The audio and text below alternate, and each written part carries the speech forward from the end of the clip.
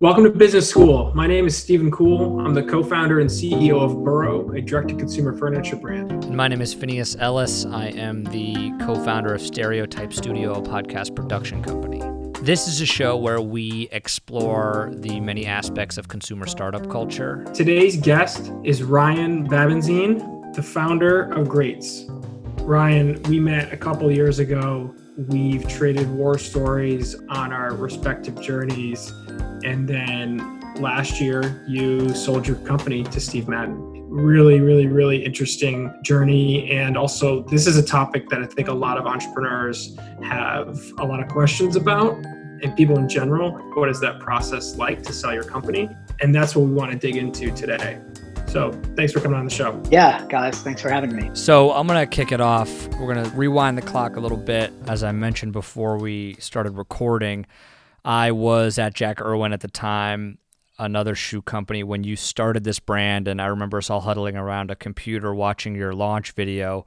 And at that moment, we were kind of like, all right, this is a business to watch in our space. And so from that point on, I've been a close follower. And one of the things that stuck out to me, and obviously at that time, there were a lot of new companies launching, and it was kind of difficult to differentiate in a lot of ways. And one of the things that I always admired and tried to get us to do at Jack Irwin and other places after that was the way that you leaned on collaborations. And so early on, I remember the Beast Mode collaboration with Marshawn Lynch, and then a number of others. It seemed like you would do one every few months, and they would sell out almost immediately. And I remember thinking, wow, this is a way to hack two things. It's a way to hack early stage revenue, and it's also a way to hack culture, right? You were able to leverage that in order to garner at least some level of cultural relevance while being a small company at the time. Can you speak a little bit to how you leaned on collaborations early on and what that did for your business? Yeah, I mean, collaborations I think are super important and still are. And I think, finding the cadence is what really matters, but doing them is a great strategy. And we had, out of necessity, well, first we came from the sneaker industry. So collaborations were really invented by the sneaker culture. I think, if I'm not mistaken, the first co-branded collaboration was in 1999 between Nike and Supreme. I'm pretty sure that was the first one ever where two brands sort of did a co-branded product. And then that evolved into the sneaker business.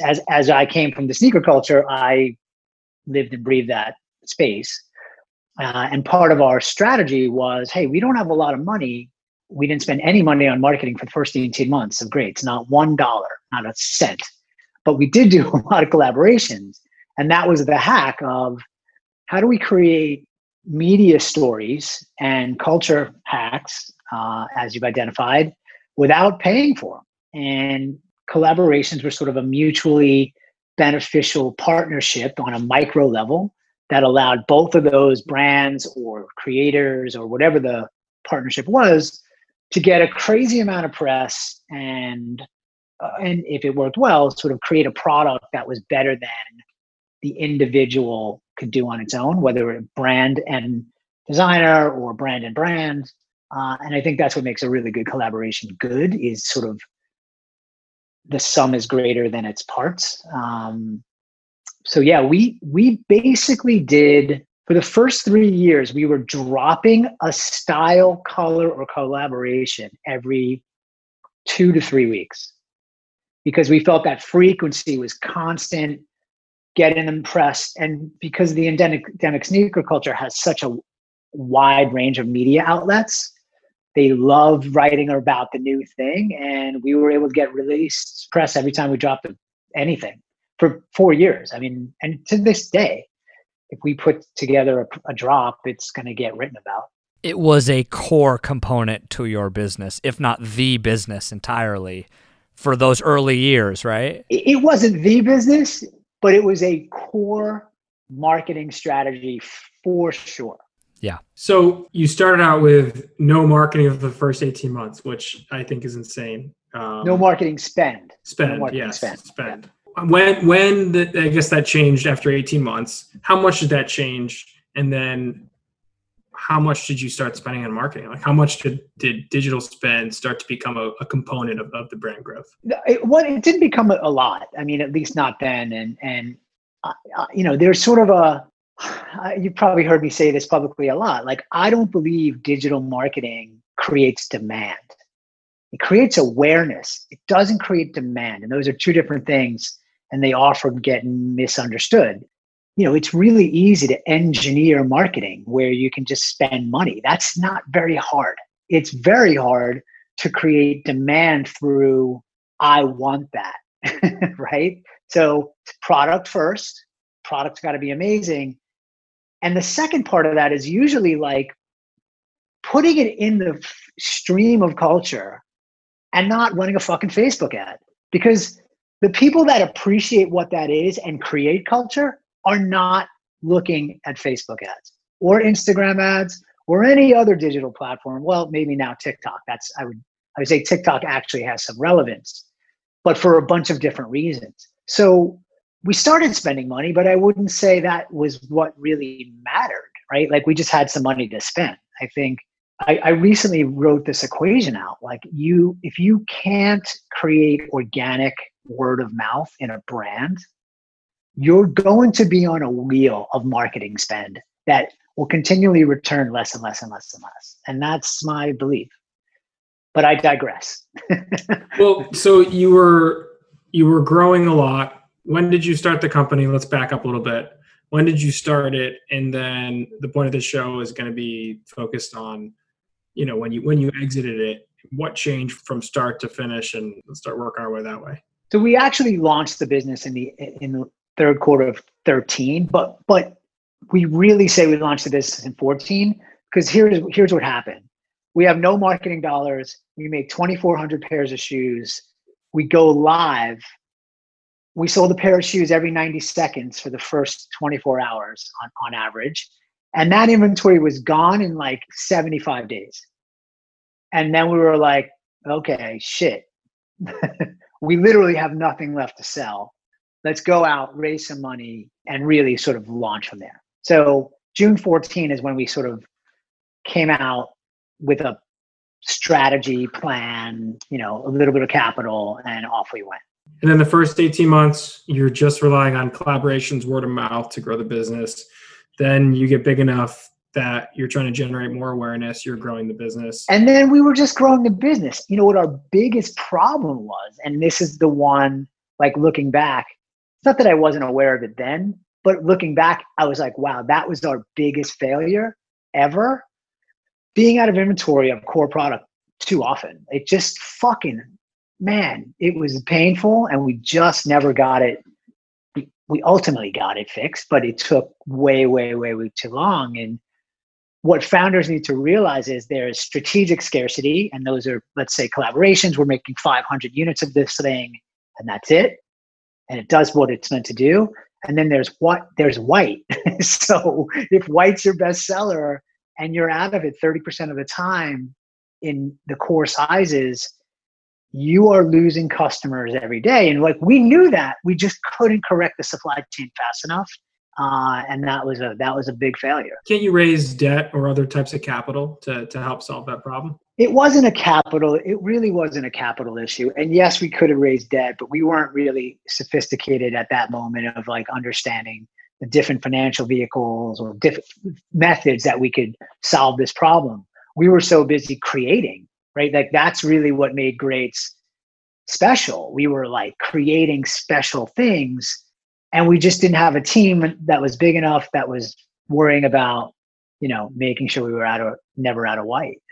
But that's a mistake. I am not justifying the way we handled it, but that's, looking back, I'm like, wow, that was more painful than we thought. So the spoiler of this episode is that you did sell the company relatively recently, which we'll get into.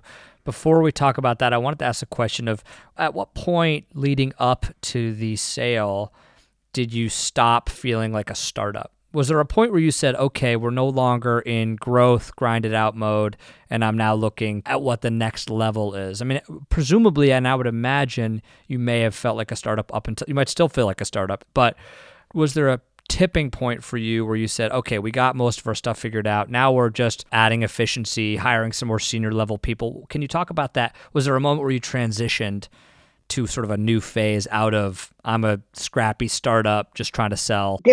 I think there was moments of like, we felt like, or at least I personally, like we're out of startup mode, but then we're back in it. And it sort of like, it wasn't linear in that there was just moments, right? And you make a key hire and then somebody else leaves. So it's whack-a-mole. It's like, oh shit, I thought I solved the marketing part of the team, but then now my design thing is wrong. And then I have to solve, not that we had a high turnover. We had almost very low attrition, almost zero in the first 4 years, but it never it never hit its rhythm. So because of that, I always felt we were in a little bit of a startup-y, always more startup-y or meaning startup-y than sort of pure efficiency mode, right? Like we just weren't firing on all cylinders as often as I would like.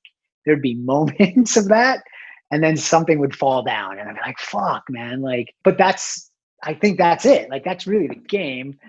I don't think anybody sort of greases all the wheels at the same time and they all roll as perfectly as you think they're going to. So personally, I felt like we were always up in a little bit of a startup mode. One of the things that I think is an indication that you've gotten bigger and are sometimes out of startup mode is kind of who you partner with and collaborate with. Did the groups that you're collaborating with change as the company grew? Sure. I mean, we got a lot of awareness, right? So like the brand was getting a lot of exposure and that opened a lot of opportunities.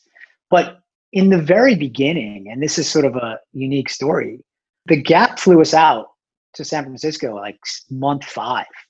We're pretty much out of stock. They were like, hey, we want to offer you, it was specifically for Old Navy, a very unique, lucrative relationship. And we didn't take it because it just didn't seem right. Like the brand was not nearly established. And we just felt we would have gotten dwarfed under the Old Navy. One, it didn't fit for what our vision was. And two, we would have been dwarfed by this big organization. But yeah. Old Navy's quality is not on par. No, not at all. Now, if Greats is where Greats is today, I think you could do that. I think you could pull that off. Kind of like how a high-end designer will do a collaboration with IKEA. Yeah, exactly. Like, cool, it works, but not when nobody knows who you are. Exactly. And we wanted to make sure we established the sort of price, the value, quality proposition that we were making sure that we delivered on. But yeah, I mean, we made custom shoes for Kevin Durant and President Obama. So like, there's not many sneaker brands in the world that do that, especially at year 3. When Obama left office, Hypebeast or Highsnobiety or one of those wrote a piece on Obama's sneaker game. And they talked about 2 brands, Greats and Nike. You know, we're 3, they're 43. So like, that's pretty good company to be in at a company that at that time had raised, very small single-digit millions and just was talking the talk, man. I mean, that's where we were at that stage. Did you do a collaboration with Steve Madden prior to selling to them? No, Steve Madden is a very different business. And I think, but their strategy is, hey, we do this really well. We need to get into the next brands that have a much bigger digital footprint than they do. And they're smart to sort of have that strategy going forward. So let's talk about that transition. You are X amount of years in, and then the idea of selling your business somehow comes about. Can you talk about why that came up, how that came up, and what that decision was like? Well, specifically with them, like I had met Steve and Ed, like Steve and the CEO, and like year 2 or 3. Again, like footwear industry, small business, relatively small in that when you're the first digitally native sneaker brand in the world, and you're starting to sort of get on the cover of Women's Wear Daily every couple of weeks, like people hear of you and then they want to just like, hey, what are you guys doing? Let's have lunch, that kind of thing. And that's how it started. But we kept the relationship over the years. When it was time to fundraise, I think there's a major misalignment with many capital sources and what it takes to build a brand. And my logic was, well, building a brand specifically in footwear is very difficult. We should partner with a footwear brand that understands how difficult that is, that we can get immediate scale efficiencies without being scaled, freight, logistics, factory relationships, terms, price. Like when you bundle that into a much bigger organization, we could have grown another, double our growth year over year for 10 more years and never got that level of access. And I think they understand, they're 33-year-old business. I think they understand the long-term commitment to building a brand. So that's really like how that sort of evolved, because we were going to be raising money and it was a shitty time to raise money. The market had really wasn't that interested in digitally native brands in fashion at that moment. And that moment changes all the time, because now they only want to look at digital brands again. And sort of all of that together is why we did it. So this is 2019. It's tough. You were going to fundraise, and It's a tough fundraising environment. And so then how did you decide to go from I'm going to fundraise to I'm going to sell the company? And were there any other factors at play that made you consider this is a better path for us than just grinding it out? Look, my goal has always been, and if you go back to the earliest of days where I'm speaking about Greats in public, long-term view, build a brand, long-term view. And we had some investors that didn't understand what that meant. That didn't mean 3 years. That didn't mean 5 years. That meant 15. And there was a ton of friction, and I was just fucking tired of it. Like, to be very frank, I was so like, this is not, you got on the wrong boat. Like, you don't understand what we're doing here. And you're problematic to the business. You are actually problematic to the business. And we need to get this group away. Not all the investors, but a couple of them. What types of investors create the most friction? Angel, venture, growth, private equity, family office? Well, I don't think you can categorize a specific type. Look, investors are people, right? So it doesn't really matter if they come from private equity, venture, family office, or wealthy individual. It's about the person. And raising capital, and this is something we all learn. Some of us learn the hard way. Some of us just get lucky. This is the biggest relationship you're likely going to have in your life, maybe even bigger than your relationship or partnership, like personal, because even, we didn't raise a ton of money, but over time we had raised a total of like $15 million, $16 million. And that's just a lot of money, like, to be sort of like, hey, yeah, just go do whatever you want. So you have a very quick relationship, and then you're sort of saddled, and you don't really know a lot. And this is where I'd like people to, founders that are thinking about this, you just got to do more diligence on who you're getting in bed with. They diligence the shit out of you. Trust me. Like, these investors are back channeling all over the place. They're digging up rocks, asking people you used to work for, who you dated. They go deep. Founders are sort of like, I got a term sheet. I got to get the money in.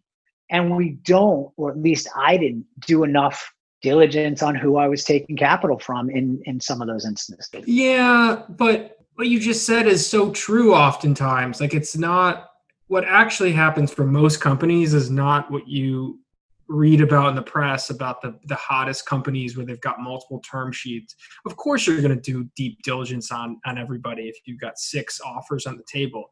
The fact of the matter is fundraising is really hard, and you may only convince one group to put up a check, and then you're not making the decision of who's the best investor. You're making the decision. Right. It's the only one. It's the only one. Am I willing to take money from them or run out of money? In the bar, I think the reason why they have so much power, investors have a lot of power frequently, is because most companies are put in that situation. And when you're picking between maybe run out of money and the company goes under, or we have to be stuck and plateau if we don't raise money, or I take money from somebody that, whatever, like, I'll figure it out. I'll take the money and I'll figure it out. And in the rare situation where you do have multiple options, I completely agree. You should diligence it more, but this is just part of the game, and it sucks. No, and you're right. Like, that is the reality. I can say for us, I put a premium on speed to close. So we didn't do a lot of fundraising at that moment. It was pretty quick.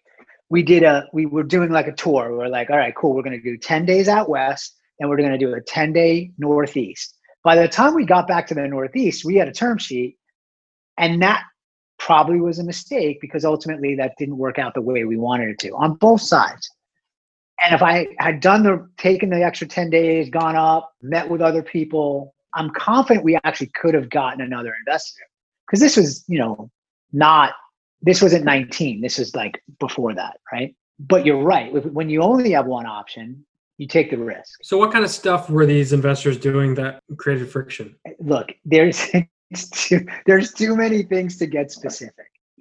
Like I said earlier, building a brand is really, really hard, and it takes time. And if you're looking to model out perfection, it never works that way, right? So early stage people understand that, later stage people don't.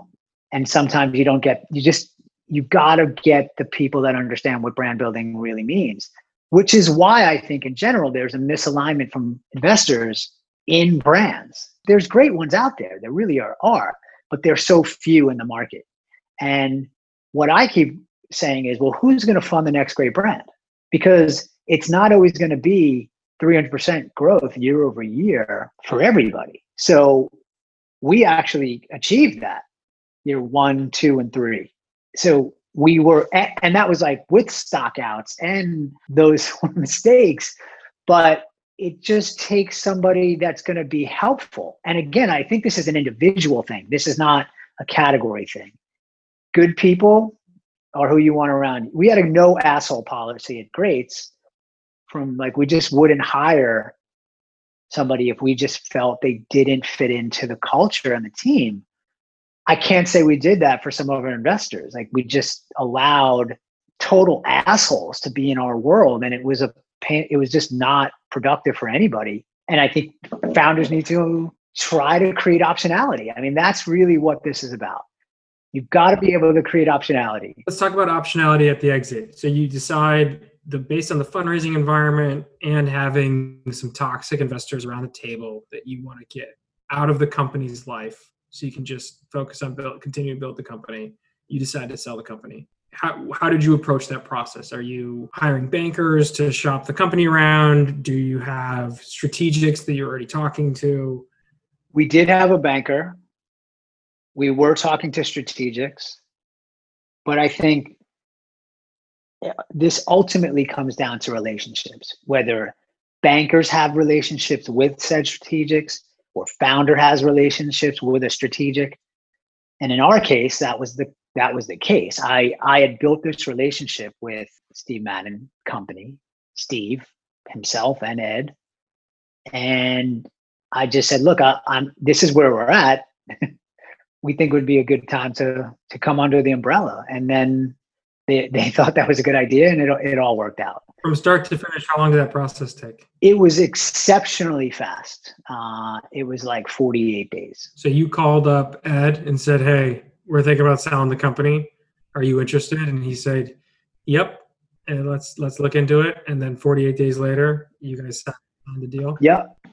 And again, I think part of the reason was the sort of timing of where they were, in that they were looking at other brands. We were sort of building they have 15 or 16 brands under the Steve Madden umbrella. So this is not new to them.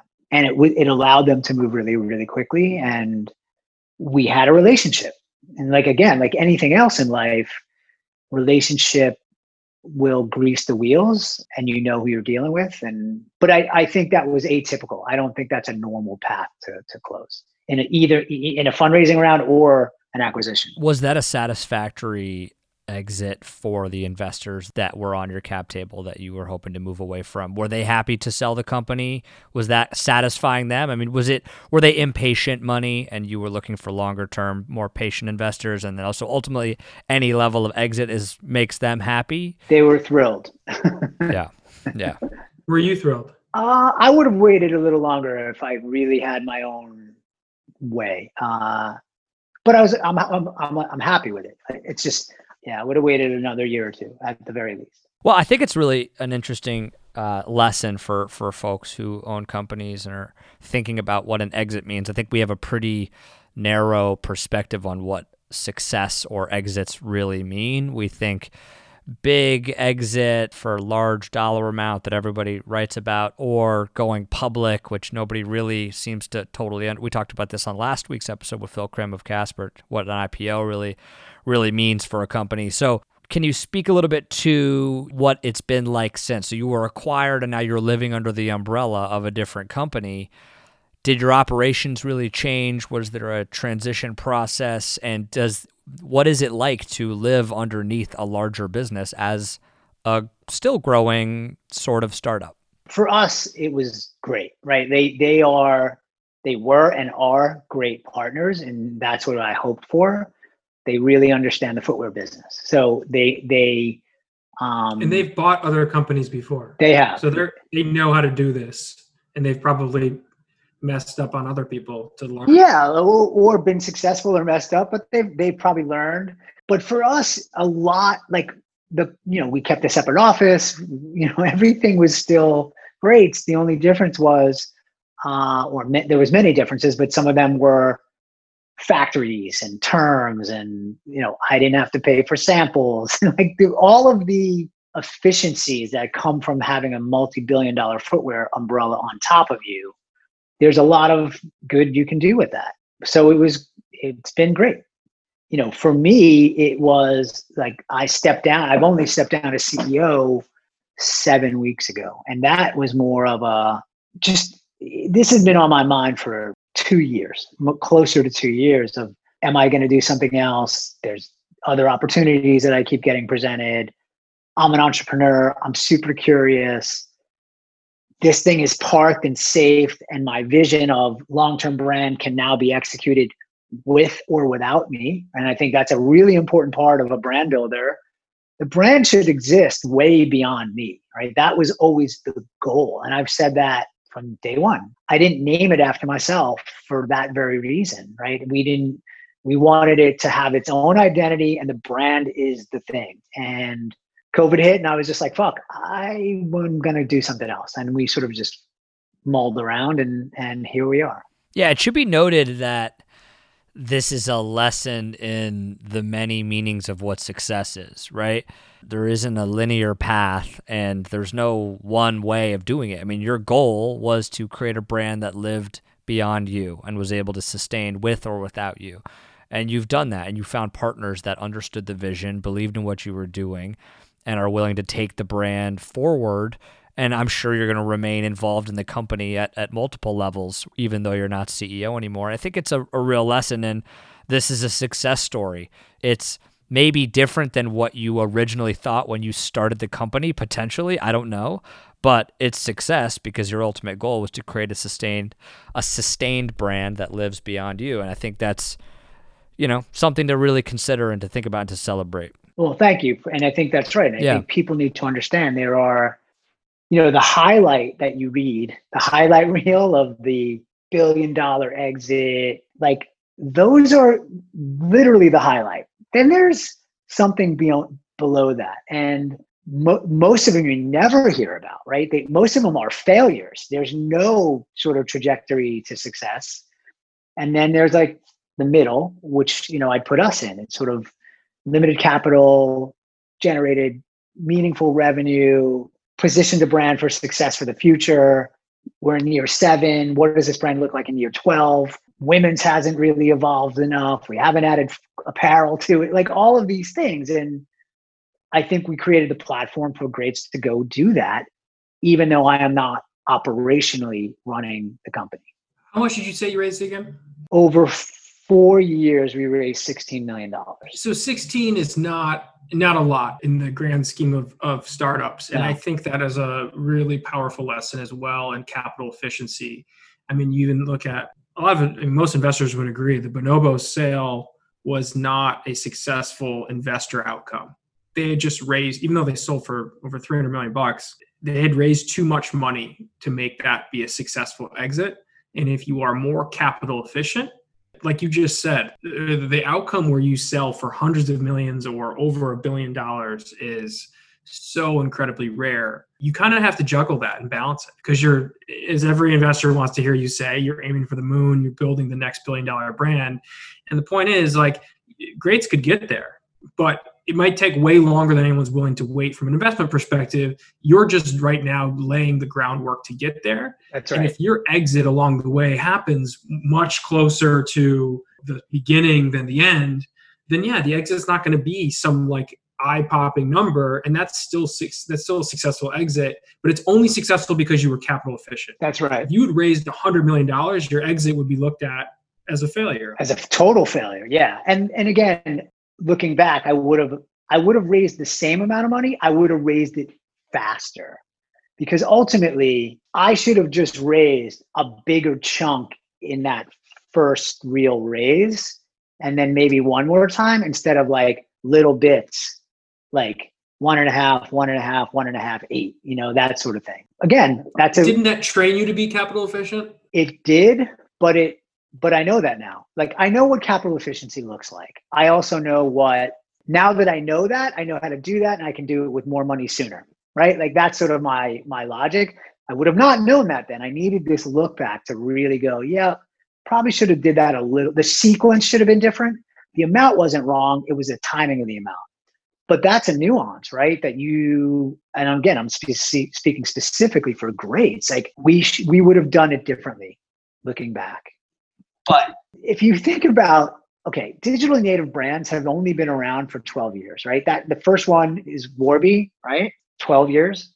This idea that in a 7-year LP window on a fund, you're going to create a $1 billion value-weighted business is unhealthy, because it's magic to happen. It's not strategic. If it happens, it's fucking luck. It's not modeling. It's not planning. It's just, wow, we got fucking lucky. And every founder and I know in the bar at the back room when we're talking real, they know it. So it shouldn't be, investors shouldn't think about it like, let's get that. How do we strategically build a great $300 million business?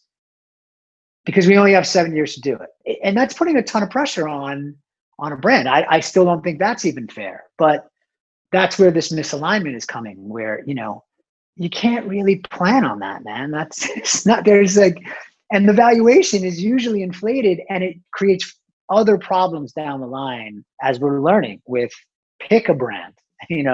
Anybody that's gotten that valuation, many of them have not lived up to it. Most of them have not lived up to it. Yeah, you're hitting on a lot of the core points of our show that we've done in previous episodes. So what's next for you? I know I've looked at your profile and see that you're involved as an advisor in a couple different businesses. What are you working on now? What are you thinking about for the future? Well, I am spending a bit more time on my advisor roles. I'm really enjoying, Attentive Mobile is killing it. It's another startup brand that's in a very, very early stage called Try Now, which I've been on, 10 plus months. So almost since the beginning, and there should be some big news coming out about that in the very near future. And I'm sort of committed to myself to not do anything until like January, at least from a career job standpoint. And I'm just thinking about, do I start something new, which is an option? Do I join a fund of some flavor? Do I take a role at an early stage company that I can, really get in on a co-founder, maybe not necessarily co-founder, but just guide everything that I've just learned and sort of make sure that we apply that to whatever that company is. So that's it. That's what I'm doing. And I'm, chopping wood upstate. Labor is the greatest, sort of focus to get your mind off of the frivolous shit sometimes that we often think about too much. Couldn't agree more. Do you feel like you have more options because you are a founder who has exited their company and has that stamp of approval? Like, I raised money, I grew a brand that you've heard of, it's got an amazing reputation, and then I sold it to a huge company, and that was a successful exit. Do you think that opens up more doors for you than, say, the person who works on something for several years and doesn't quite take off? Well, sadly, yes. But I say sadly because I think your greatest lessons come from failures. At least they do for me. And like, I've thought about starting a podcast and like fail. I want to call it fail to win, because nobody I know that has been successful on anything has been like, yep, started playing football and I just breezed on through. I was number one from day one all the way to my end of my career. No, they fucking worked their ass off, didn't make the team, didn't get to the team they won, dropped passes. Like, life is just a series of failures, and the successful people are the ones that just keep on banging away at it. So I'm not, glorifying success is what we do as a culture. So yes, my value is not because I exited a business. My value is because I learned a ton by the mistakes I made, and yet was still able to exit a business. Like that's unique. But I think that's, we got to have grit. We've got to just keep working at how do we learn and grow and keep knowing that we're going to keep failing, but can you get up again? Can you get up again? Can you keep going? That really is the simplified version of how to be successful. Like, I truly don't know anybody that's ever done it any differently. Well, I know you're cooking up some really cool shit for potentially for your next move. So I have no doubt you're going to apply a lot of those lessons in your next endeavors and are going to be even more successful at those. Brian, thank you so much for coming on the show. Thanks, guys. I appreciate it. Yeah, thanks a lot. Class dismissed. Boom. It's a keeper. Okay, man. Well, we'll see you soon. Thanks a lot. We appreciate it. All right, guys. All right.